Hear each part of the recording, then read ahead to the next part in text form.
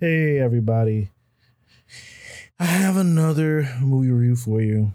My hesitation and pause because it's about a film titled Spinning Gold. It is marketed as the story of Casablanca Records, a record label from the 1970s that was the home of Donna Summer, Kiss, The Village People, and many others.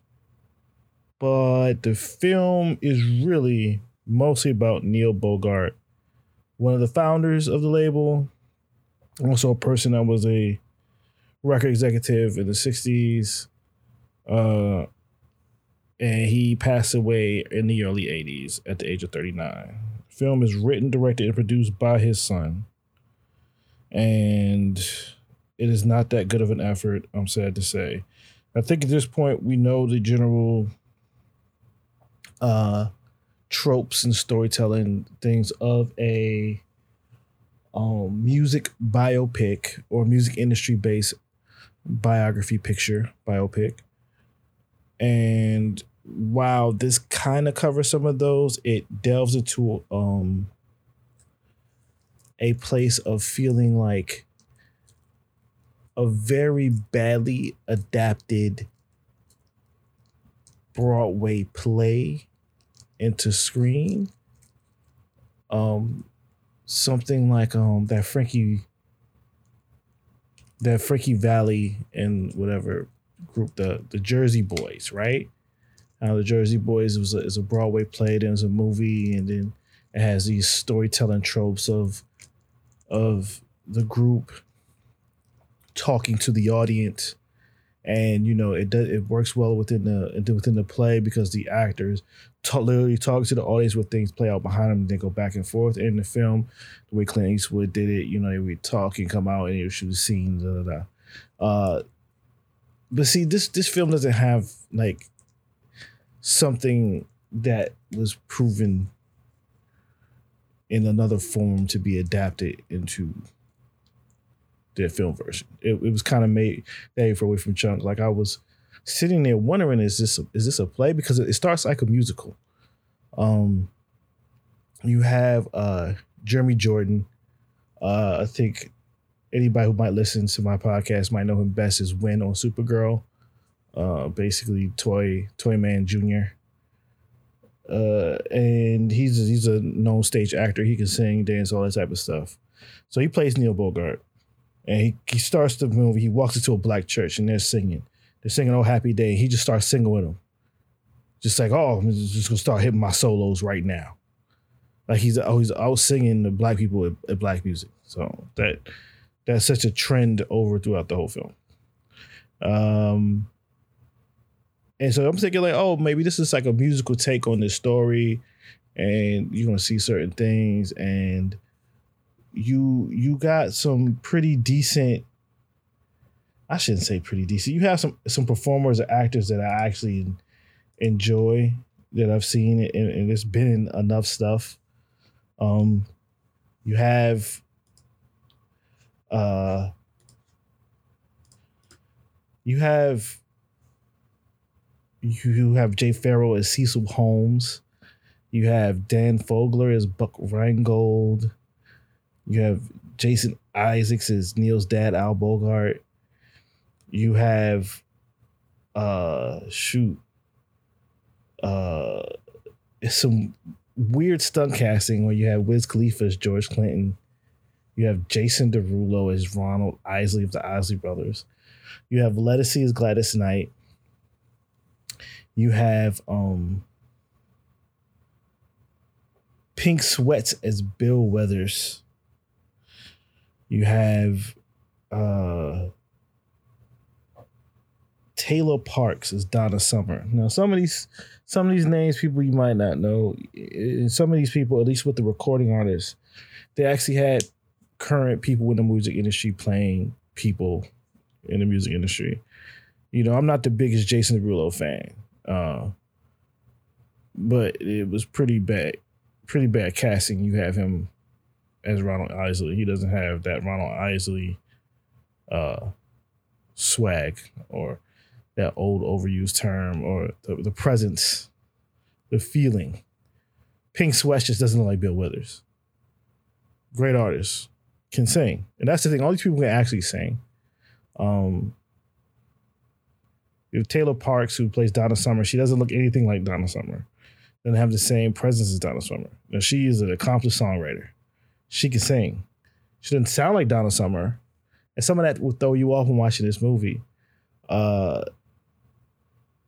The film is a love letter or a way of explaining or making sure people don't forget this man's father. And I guess what he feels like, well, he did contribute to the music industry. He contributed to a very important period of the music industry, especially in terms of disco and glam rock. But it's at the cost of everyone else. A lot of this film, as the character of Neil Bogart talks to basically us, the audience, and it's made it seem like he's talking to a person writing a story about his life or something like that. It kind of works. It kind of doesn't. There's times he's kind of looks like he's looking at somebody else, but I think he's supposed to be looking at us, the audience. But his eyes aren't making contact. It's making contact with somebody else. It's really weird and disorienting at times. But I guess it's to focus so much on his personal life. And I think a lot of this would be saved if this was maybe marketed a bit more as about Neil Bogart than more about Casablanca Records. Because the people who play his partners are mere props. Jay Farrow gets to do a little bit, but it's not enough to make him not just like a sidekick of sorts, a conscious, a Jiminy Cricket. And they also have Neil Bogart basically show these black artists how they should make their music. Put the songs out, mix them, sing it, write it. And it's very disrespectful. I felt. I was talking to my friend Tim Gordon, of Film Gordon and the Black Reel Awards, and president of WAFCA here. We were talking after the movie. It said he reminded him of the Green Book, whereas the person who wrote the film was the son of Viggo Mortensen's character.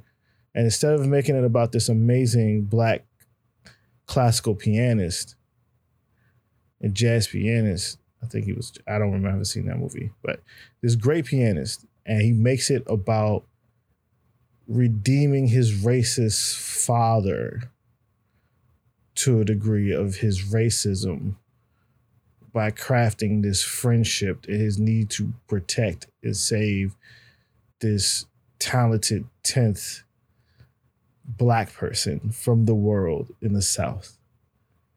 That being said, that film shouldn't have won that Oscar, but there was a level of craft in that film where you see why it does have a problem, and it's problematic, as a word that some people don't like to hear. Like it's a well-made film. You sit through this is not. There are scenes in this movie that is shot on either a green screen or on one of those giant OLED screens like they do for The Mandalorian, but it wasn't the same level as The Mandalorian, as you could see the digital nature of the set around them, and it looked cheaper than something I would see on Hallmark Channel or Lifetime for sure. And I know they had more money than anything of what those movies have to make and get things produced, along with time.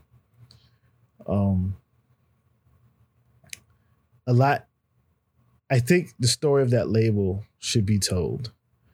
I think what they did was interesting, and the stories of those artists deserves better. The story of the people who worked at that label deserves better. His father deserves better.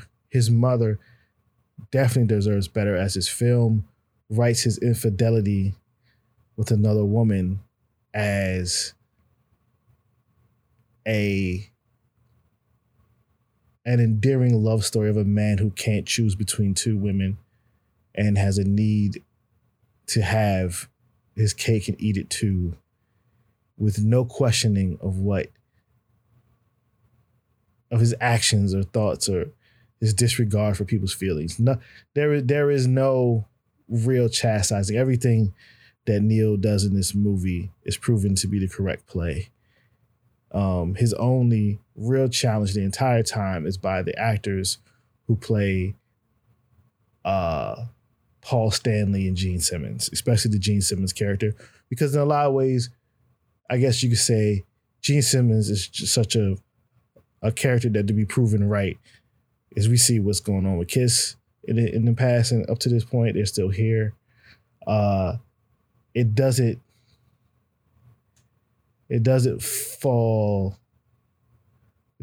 surprise me that the white act gets that much in the film in terms of story and voice and pushback, as shown to understand their music and make their own music without help from the magical white guy.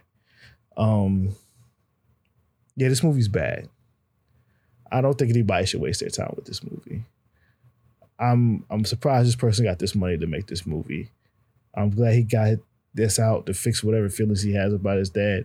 I think he needs to go ahead and let somebody else pay him and the estate so they can actually make a good form, a show or movie or whatever, a documentary about Casablanca Records and the things that come out of it. Even with some research you can see that some of the stories is blurred together and changed wrong just from watching other shows that has these artists in them as characters and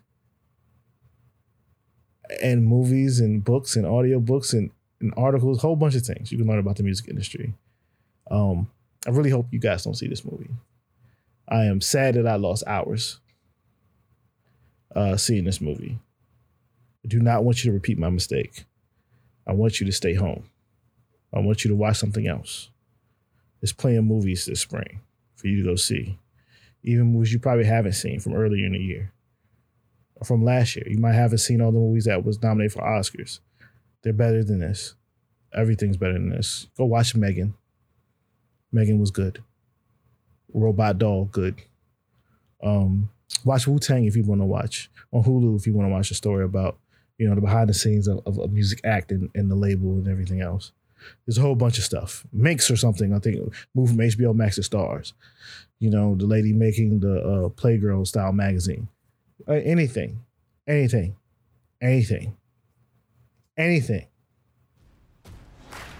were in the business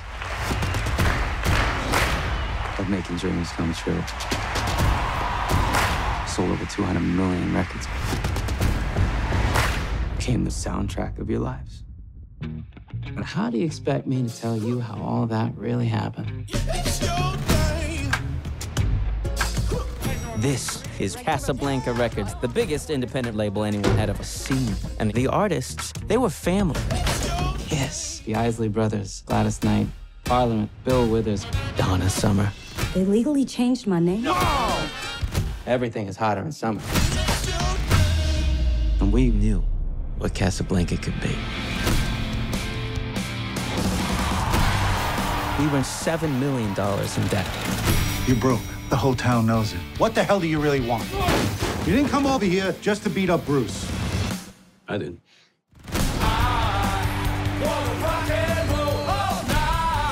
We were waging an all-out war against all the majors, all at once. You gotta be out your mind. These labels fight dirty. Motown actually put a hit on us? You're gonna need to make a phone call. You just called the Italian mob to tell the black mob not to kill us. You had a better idea?